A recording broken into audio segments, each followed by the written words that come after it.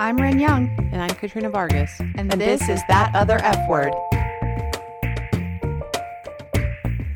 Well, everybody, the gifts of talking to Calvin and being pals with Dacia just keep coming and coming because they connected us with another incredible individual, Dr. Alicia Lola Jones. She is Calvin's fiance. Well, Calvin's her fiance. I don't know. They were both very, they talk about being together as partners though. So nobody's behind the other one. No. Nobody's the man behind the woman or the woman behind the man. Nope. They're a very evolved power couple for sure. Absolutely. They're really the power couple that you and I would aspire to be, Katrina, I think. Oh, it'd be my dream to be them. Yeah. I don't even know what's happening anymore. Yeah. Have you known? So Alicia is an assistant professor of folklore and ethnomusicology at Indiana University Bloomington. Got a lot of degrees, a lot of education, this lady. She's incredible. Her PhD is from the University of Chicago. And we will link you to her website in the episode notes. But it's important to note, and she'll discuss this in part 2, but she's got a new book out that you can purchase called Flaming, The Peculiar Theopolitics of Fire and Desire in Black Male Gospel Music Performance. So what we talked to her about was everything. She's literally everything. She's everything. Yeah. We talked to her about white fragility, which if you're not familiar, it's a concept. The nomenclature, the wording might be new, but it's something that's been around as a concept for a very long time. But it's we're talking about it because a couple of years ago, this woman, Dr. Robin DiAngelo, wrote a book about it. And so we will get into that and like a lot more because Alicia is just a treasure trove of information. And so we were really lucky to get to chat with her today. So you're lucky in advance. You're welcome. Yep. Yeah. So enjoy and, buy her book. Yes. All right. Well, Alicia, thank you so much for being here with us. We really appreciate you taking time out of your day and away from Calvin. I mean, what a sacrifice that is, right?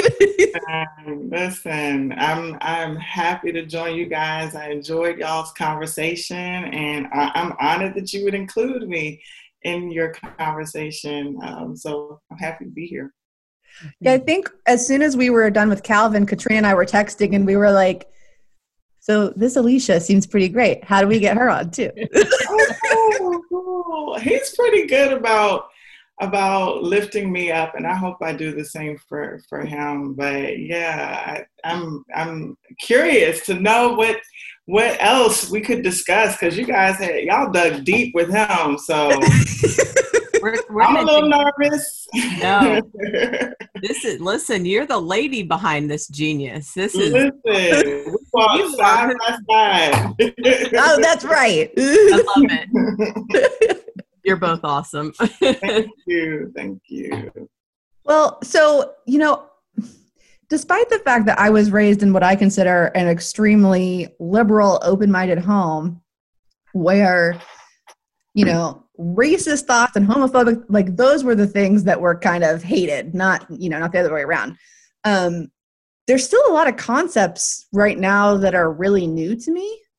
And, some of them, I've never thought about or changing the way I think about things. And some of them are things that, oh, wait a minute. Yeah. Well, I'll finish this and then we'll get to our guest questions. Yes. Finish your Some thought. of them are things that I guess maybe I just didn't have a name for, you know what I mean? And so we wanted to talk to you about white fragility and then also anything else you wanted to grace us with hearing. Cool. Before we get into that, we have our guest questions. And I guess I'll kick it off if that's okay with you, Katrina. That is. But I just really got ahead of myself there, though. I'm so glad. We're very excited. Yes. So the first one is, are you a feminist? You know, I am a Black feminist who more specifically is womanist. Oh, could you tell us more about that? So womanism is an expression of feminism that looks at and takes seriously the experiences of Black women and understands that given the really peculiar and strange way that Black women have existed in the United States, in many ways they sit at a thick intersection of identity with regard to access, visibility, audibility, since I'm a musician. Womanism takes very seriously how class and all of those things figure into how we understand the world around us. And so womanism, people say, is to feminism as purple is to lavender. That's a very sort of famous quote. Interesting. And it was popularized by Alice Walker, the woman who wrote the book, The Color Purple, and the movie that came from that. Oh, wow. Interesting. So womanish was like a vernacular term that is used still to kind of talk about womanhood that is bodacious, that might be perceived as sassy, as forthright, but it also figures into relationship with community, with people of other genders and sexes. Alice Walker is a lesbian herself, so that awareness of orientation is already sort of in how people understand womanism. But also womanists, in the long definition of what womanism is, womanists love to love, they love food, they love roundness, they love music, they love to dance, and they love to love life. And so this idea of flourishing that needs to be articulated for Black women is in the definition of womanism that Alice Walker popularized. And I have already learned more now than any other podcast episode. And we could wrap it up, but I say we keep going. Well, it's pretty cool. It's very cool, and it doesn't have those negative things that, we have this podcast to try to take back the word feminism. And, when you say womanist or woman is, that doesn't have all of that baggage.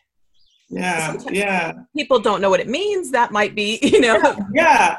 And, a lot of people have done, in religious studies, it's really, really popular. Like a lot of my professional peers write from a womanist lens, just like people write from a feminist lens. And it is held like,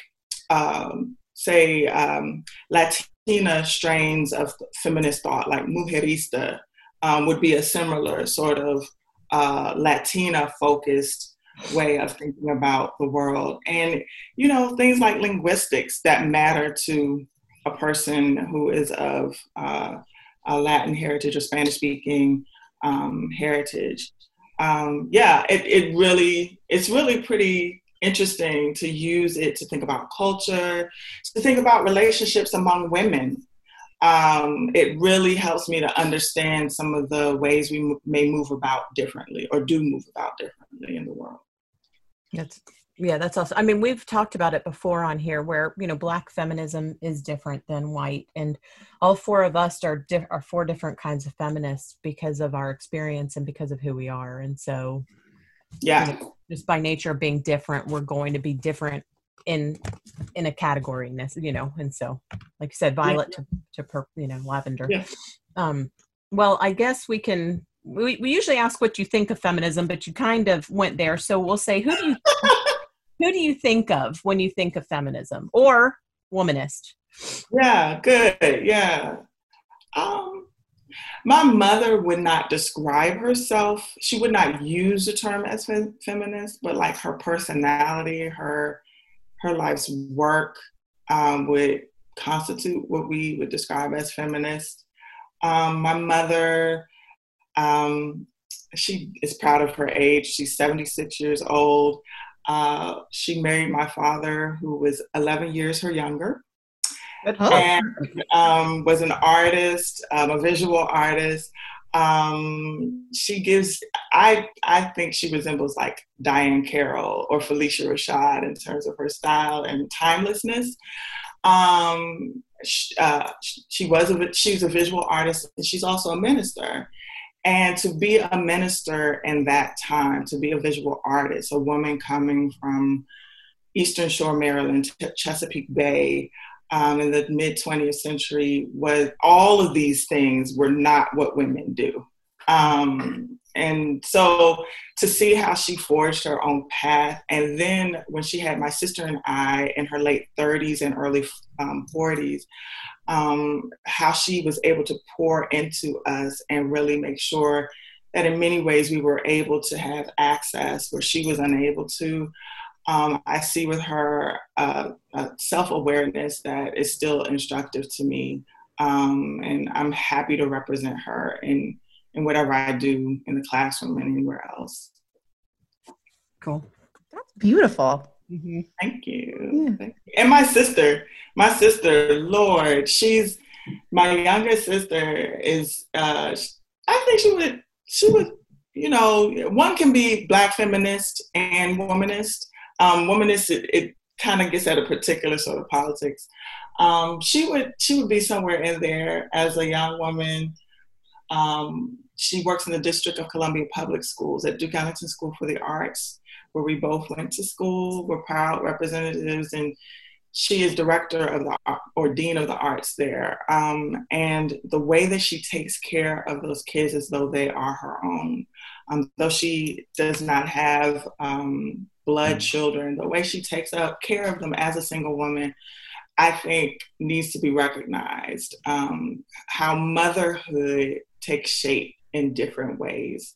And that it is not necessarily you conceiving children, but it is also taking responsibility and imagining with them, protecting them. And she gets up every morning, regardless of all of the drama that a drama school has, and she fights for them. She gets the resources, she loses sleep, and it's her pleasure to. So she's one of them too. Oh, I love her. She speaks to my soul with that. She is amazing. Angela Jones. Yeah. Angela Jones. Well, last, and you can answer the second or third thing if you'd like, instead of the first. But what is the last thing that you Googled? Yeah, if it'll get you in trouble. Okay, cool. Let's see. The last thing that I Googled might have been on my iPhone. Let's see. Okay, so we go bargain shopping a lot, Calvin and I. That is how we bond. We love a good find.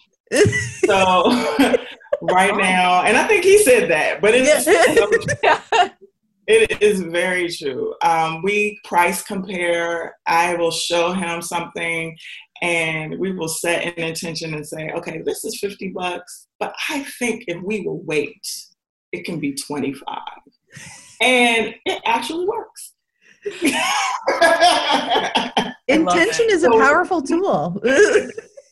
So we love to bargain shop and we love to price compare. And, he might see a duffel bag and he'll show it and he'll make a decision about, do I feel like this would be a find? And I might see it like weeks later, hopefully discounted. And if I see it discounted from what we saw, I will grab it and send him a picture. And we both rejoice together. I love it.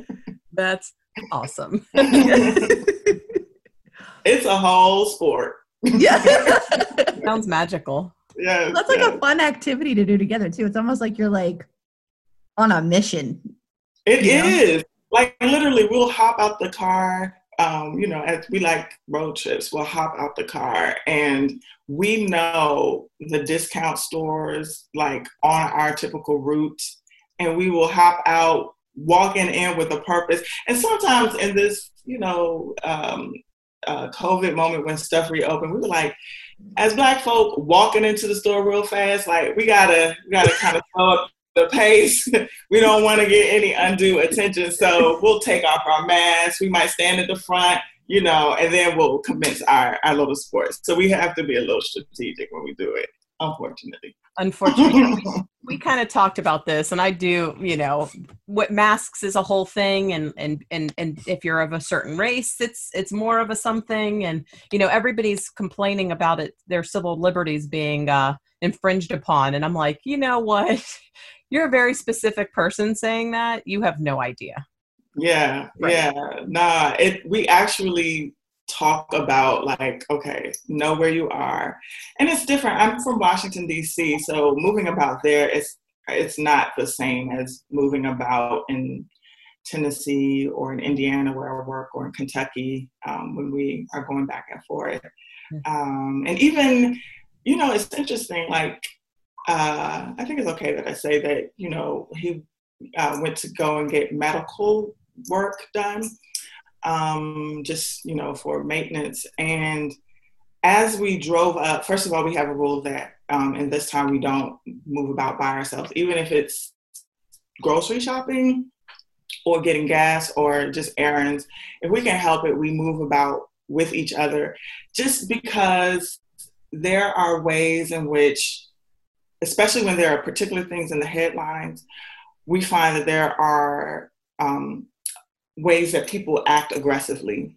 And so basically yesterday I had an appointment, and Calvin had an appointment immediately following. I can't remember the specifics, but we had to drive a long distance. And so we actually went home to change, because for Calvin's safety, he puts on attire that reads a little bit more professional as opposed to the joggers that I love for him to wear, because he cannot go in with his partner. And even if he were to go in with his partner, the reception is just a little bit different if he's super casual and comfortable after having helped me move. So we actually went out of our way to change so that he wouldn't experience another inconvenience. He had to get a tooth pulled, an emergency tooth pull, and that was a traumatic experience that kind of reinforced that we can't change these rules. The lack of care was a lot for him. And I think he was afraid it diminished, how I viewed him. But getting your tooth pulled and not getting prescriptions for it is like, for anybody, that's, why would I think any less of you, So, yeah. I mean, that is, we did an episode when I was pregnant. It's infuriating. So this is something we don't have to worry about. Yeah. And this is why you're on. This is why we're here. This is what we're talking about. And so it does this kind of leads into white fragility. So the people who acted that way, who did that with either their bias or even their unconscious bias, because there are people, and you said this, there are people who don't think they're, nobody thinks they're racist, right? Well, I think some people do know they're racist and they're fine with it. But no, a good chunk of people are not. But they also then don't think about, when I get out and go to do anything, I don't have to worry about what I'm wearing. Right. Because I have the privilege of being, not of color. Oh, yeah. It's interesting. Several things flood my mind. I think going back to attire, in another life, I was an opera singer. I studied opera. That's so cool. I loved the life of a touring musician. It's hard, and it's especially hard during this time. Shout out to all of my friends who are who are professional, amazing musicians, and whose entire training and livelihood has been changed because of this pandemic. I mean, it's being outlawed to, it's prohibited to sing publicly or in community. But I can recall while in conservatory having discussions with my friends who were, I went to Oberlin, so this sort of liberal experience, folks who are in many ways aware. However, I would say things like, when I go shopping, I'm very intentional about how I present myself. And not everyone feels this sort of stress. I won't speak for everyone. We aren't a monolith.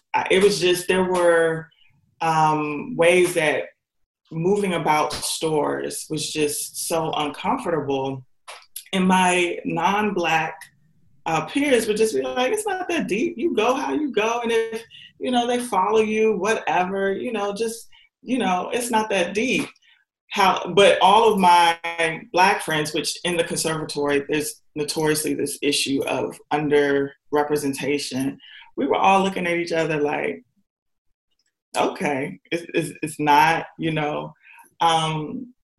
at 15, I think, was the first time I was stopped by police in a store. 15, shopping with my friend, treating her to a birthday gift. And they stopped me thinking I had stolen something. So it's not just men, but it's an indignity that women experience. And like, in my favorite mall, they like scream, "Hey, girl!" And they came and pushed me to the side. And I don't think I ever went to that franchise again or that mall. Thankfully, there were other options, but I was just so embarrassed. I was Christmas shopping. Well, and the white friends saying, "Oh, just go do whatever." It's not been done to you. You don't know how uncomfortable it is. You don't know how undignified it is. Like you don't. Yeah. So yeah, in theory, but that's not how practice is. So I guess we can start by, so we're here to talk about white fragility. And so how would you describe white fragility? Yeah. Well, Robin DiAngelo is doing the work that we've seen African Americans doing for quite some time, which is pointing to the social and cultural interactions where there is a boundary or a limit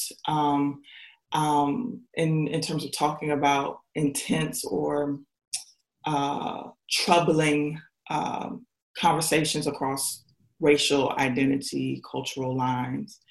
And she, as a white woman, describes how it can be not only an inconvenience, but an injustice to center our focus on white people's interests while doing the work of dismantling racism for people of color.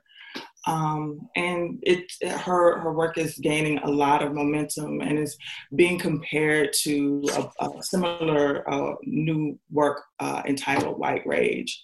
But yeah, she is unpacking what we have read in blogs about white tears, which many of us have stories about how white tears have been weaponized.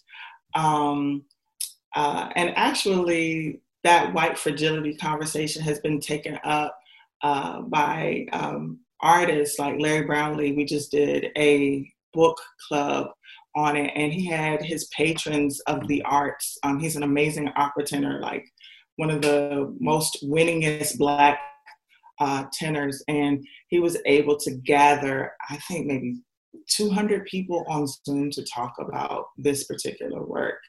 So it's a really popular work that Robin DiAngelo has done. And so, obviously a lot of this is about white people being uncomfortable talking about this stuff, and as if that's more important than the actual issue that's being talked about. Mm-hmm. And, you know, Calvin actually, in the episode, we talked with him about this, and he asked us why, as white people, we would be so uncomfortable talking about it. And, you know, I've been thinking about that ever since we spoke with him. And I feel like something that, because I hadn't really thought about it before he asked that question, you know, I just have always known that it's something I'm not comfortable talking about, but willing to talk about. And I think there's a lot of shame around it. And shame is something we talk about in a lot of different contexts, but I think, you know, the worry about saying the wrong thing or even acknowledging the problem is pretty heavy. And I know that Calvin sent me a panel that you did on this, and you were talking about when he was running for office, talking to people, and they just kind of wanted to focus on love. It's amazing. Yeah. Yeah. No, and people, so love sounds really romantic. It sounds awesome. It sounds well-intended. But under the banner of love and even my Christian faith, people went into the unknown parts of the world to missionize folks, and did so through war, did so through prohibiting their language and culture under what they said was love. And so love without justice has no accountability.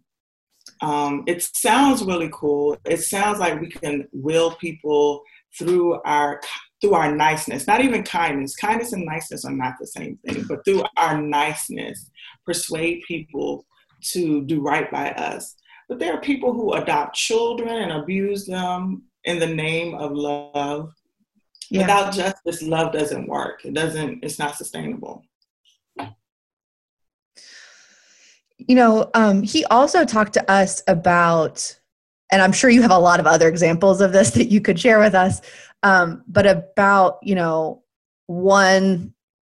is this aversive racism? Is this the kind of like gentle, oh, I didn't mean it that way racism, where people, upon learning that you were a professor, immediately asked if you had a PhD? Yeah. Is that something you've experienced a lot? And what does it feel like to, you know, hear that and then have to react to it? And I'm sure that you've reacted to it different ways at different times, but. Right. And we talked about you being, you know, so for our listeners who weren't on before we started recording, you know, we asked Dr. Jones, Alicia, what she would like to be called here. So when people ask you what your qualifications are, and you actually being a doctor, let's hear it. Let's hear all the things. Yeah. I mean, there is actually a sort of social media conversation among professors, professional Black folk, Black Twitter, you know, Black Facebook, where there's actually a literature on this. So every semester, I start my class off with a hand game called Fly Girl. And I'm kind of known for this hand game, but it's my way of introducing myself, and to, just like we give our preferred pronouns, to give the preferred way I would like to be called in class and in professional settings. And I'll give you a link to the song, but the point I'm making is, after sharing the song with the students, I tell them that if they were to meet my mother, the feminist that she is, even though she may not call herself a feminist, if they were to meet her and ask her name, and she offered up Martha Jones, she's a woman of a particular time who's basically from the South. You don't call her Martha. No. Like, that is just not where you go toward. As we do with any business etiquette, you start off formal and are invited to be casual. This is all a product of raising, by the way, as far as I'm concerned. Hello, yeah. I like going to Jamba Juice. Y'all remember Jamba Juice? Do you have Jamba Juice? Yeah. Or like Smoothie King. Yeah. And this 17-year-old asked my mother her name, and then when her order was up, he was like, Martha! And my mother could not compute. She was like, child. It's not just age, right? It is, so she's 76, she's from the South, she's Black. So she was raised in a time where Black folk were referred to as boy and girl. So much so that the children of the people that they worked with would do this. Law enforcement would do this. And they would, in order to get away from that indignity, they would legalize honorifics or titles in their name. So this is why you have people whose first name is elder or deacon or queen or prince or king. It was a way to get people to put some respect on their name. You see this in old footage of Mr. T between him and David Letterman, and Mr. T was like, so what's your first name? And he was like, Mr. And David Letterman is like, what? And then he's like, and my middle name is that dot, and my last name is T. And he was like, but what's your real name? Mr. T. And so it becomes this whole performance, but it is an actual thing. Even Maya Angelou's, a moment with her and this young lady who was African-American, but raised with non-African-American parents. And she called her Maya. And Dr. Angelou stopped her and said, you will refer to me as Dr. Angelou. And then the young lady years later says, I was not raised by Black folk, and I didn't know that I was being experienced as disrespectful. And so I tell my students, if I'm going to teach you African-American culture, it would be a disservice if I didn't tell you that you should presume formality. And I would rather people be offended that you said ma'am than you being like, hey sis, and then they're looking at you like, this is not that moment. This is not that moment. In Spanish, we call it confianza, and so it's like the comfort and like we are very much taught in my family, in my husband's family. Everybody is a Mr. or a Ms. until you are corrected otherwise. Yes. But even in Spanish, like grammatically, you can understand formality and casual. Like who is an elder. We right? still call my mother-in-law Doña, which is like, and so, and she doesn't require that of us. But my ex-sister-in-law, who, she's still the mother of my nieces and nephews, still calls my mother-in-law Doña. I mean, she would never call her even by her first name, even though she's allowed. She's been in the family 30 years. It's interesting, like even to that point, like permission and even how one reserves honor and reverence or respect, which for folks who are, for a feminist perspective, because we've gotten into these conversations and I've had colleagues tell me, why are you doing that? Stop that here. My response is, but intraculturally, within my culture, even my colleagues who are older than me, we still refer to each other as doctor or professor, even if everyone else is going by first name. And we've been asked, why do y'all do that? And the response is, this is our culture. And it becomes like, oh, you have a culture, but you're American. I'm African American. There's an entire way that we refer to each other. And even my student, and then I'll stop. She just completed. And I called her Dr. Martin. And I said, I give you permission to now refer to me as Alicia. And she said, you will always be Dr. Jones. And I said, you will always be Dr. Martin, because there will be times where people will wrestle that title from you. And I need you to know that I will always affirm the authority and work that you have done. So you are Dr. Martin. And she was like, thank you, Dr. Jones. And that's a part of what's at work. Even my parents, when they write, send me mail, it's Dr. Alicia. Because I completed school. And that is a representation of their good investment. Sure. And they're proud. And so do you get like pushback from people? Oh, yeah. I mean, it can be, the cousin. I had an interaction with my cousin right when I completed. And he was like, so we got to call you Dr. Jones now? I said, you know what? I require that of my students because that is the nature of our relationship. You don't have to call me Dr. Jones, but I would hope you would take pride in it. And right after that, he sent me a card and a gift for graduating. And he was like, I'm proud of you, Dr. Jones. You know, like, you know, I don't have to, it's mine. Like, whether you say it or not, you can be small. If you want to, you know, push me a little, that's fine. I'm still that. When people ask you if you have your PhD, okay, so are they asking you, because there is there are different kinds of doctors. Oh, yeah. I would say if somebody said, are you a medical doctor or a PhD? I don't know. Is that offensive? Or is it just when they say to you, oh, like, justify your doctor? You know what I mean? Like, why do you have to? This is how deep it gets. Are y'all ready? This is a part of the chapter meeting initiation.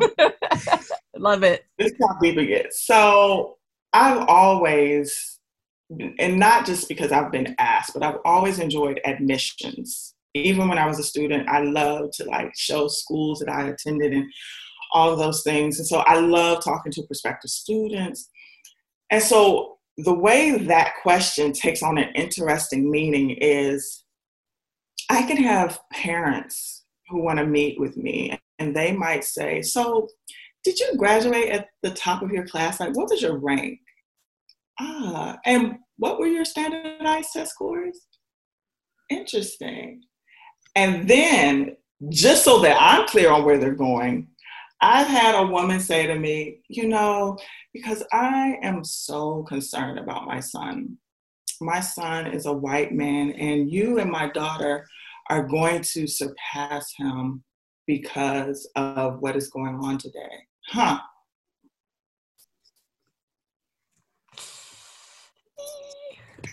Cute.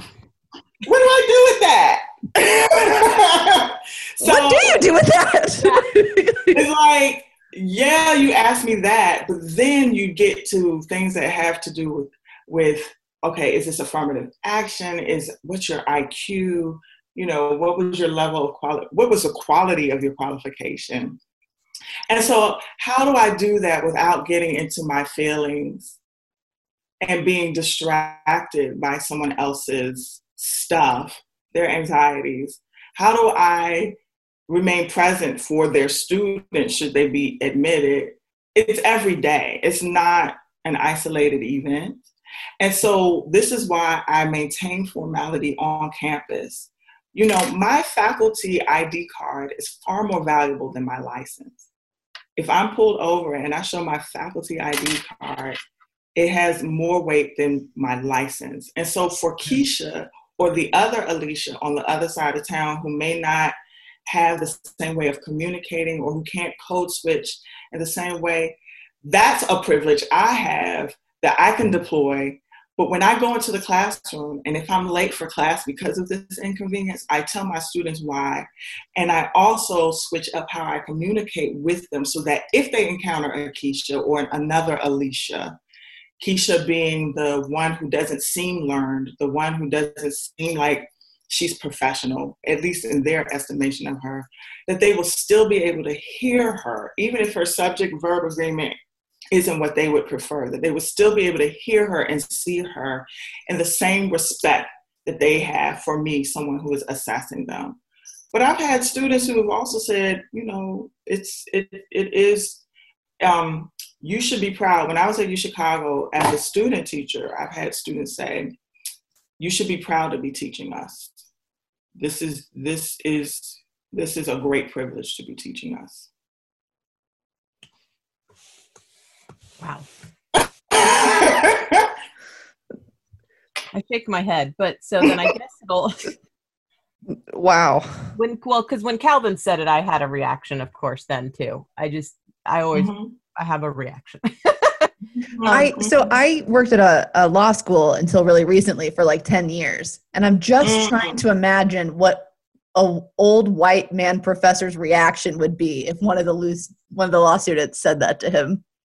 It would not be good. It would not go over well. Yeah, it's amazing. And I'm thankful for the mentors that I had who actually helped me to know I wasn't crazy, because it's maddening. It really, especially if you want to get to the work of being creative and engaging and you care about your students. I had a friend who actually assisted me in that course. And after her time with me, she's a Jewish woman. She would tell everybody, she was like, listen, the things that she encounters in her classroom, I would not have believed it. I mean, I would not have believed it. But I'm glad that she said something, and I'm glad she stated the difference she observed. I am grateful, though, that with the students that I have, who are often not Black, that they have been such sponges. I mean, just so receptive to thinking critically about how they move about and are my colleagues in formation. And so the way they then show up in the classroom for their peers after observing these indignities means that these experiences are actually bringing about change, because they see the difference. They see when students curse me out. They see when students physically get in my face because I'm the first Black person they've had assess them intellectually. Wow. So it's not just about verbal, ambiguous stuff, but it's like this cognitive dissonance, this culture shock that unfortunately occurs at college. And so I tell my friends, make sure your young people are having intercultural experiences early, so that their culture shock doesn't happen when they're getting assessed.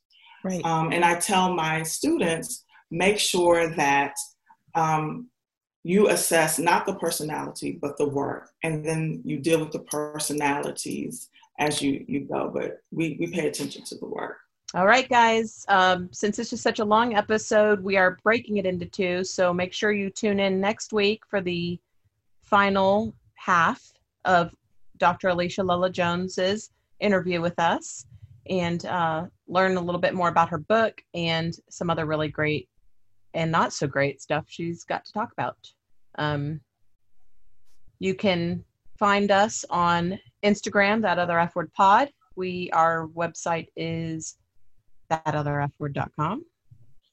We're on Facebook. We'll be in videos on Facebook, so you can listen and actually see us. It's a silver lining of the pandemic. Is it though? I mean, a lot of people have said they enjoy watching our facial expressions when Mitch says stupid things, but I don't know. But this episode is going to be extremely fun, because it's going to look like I ate an entire piece of pizza throughout the entire hour-and-a-half episode. No, but yeah, listen in next week, and always remember, feminism isn't a bad word.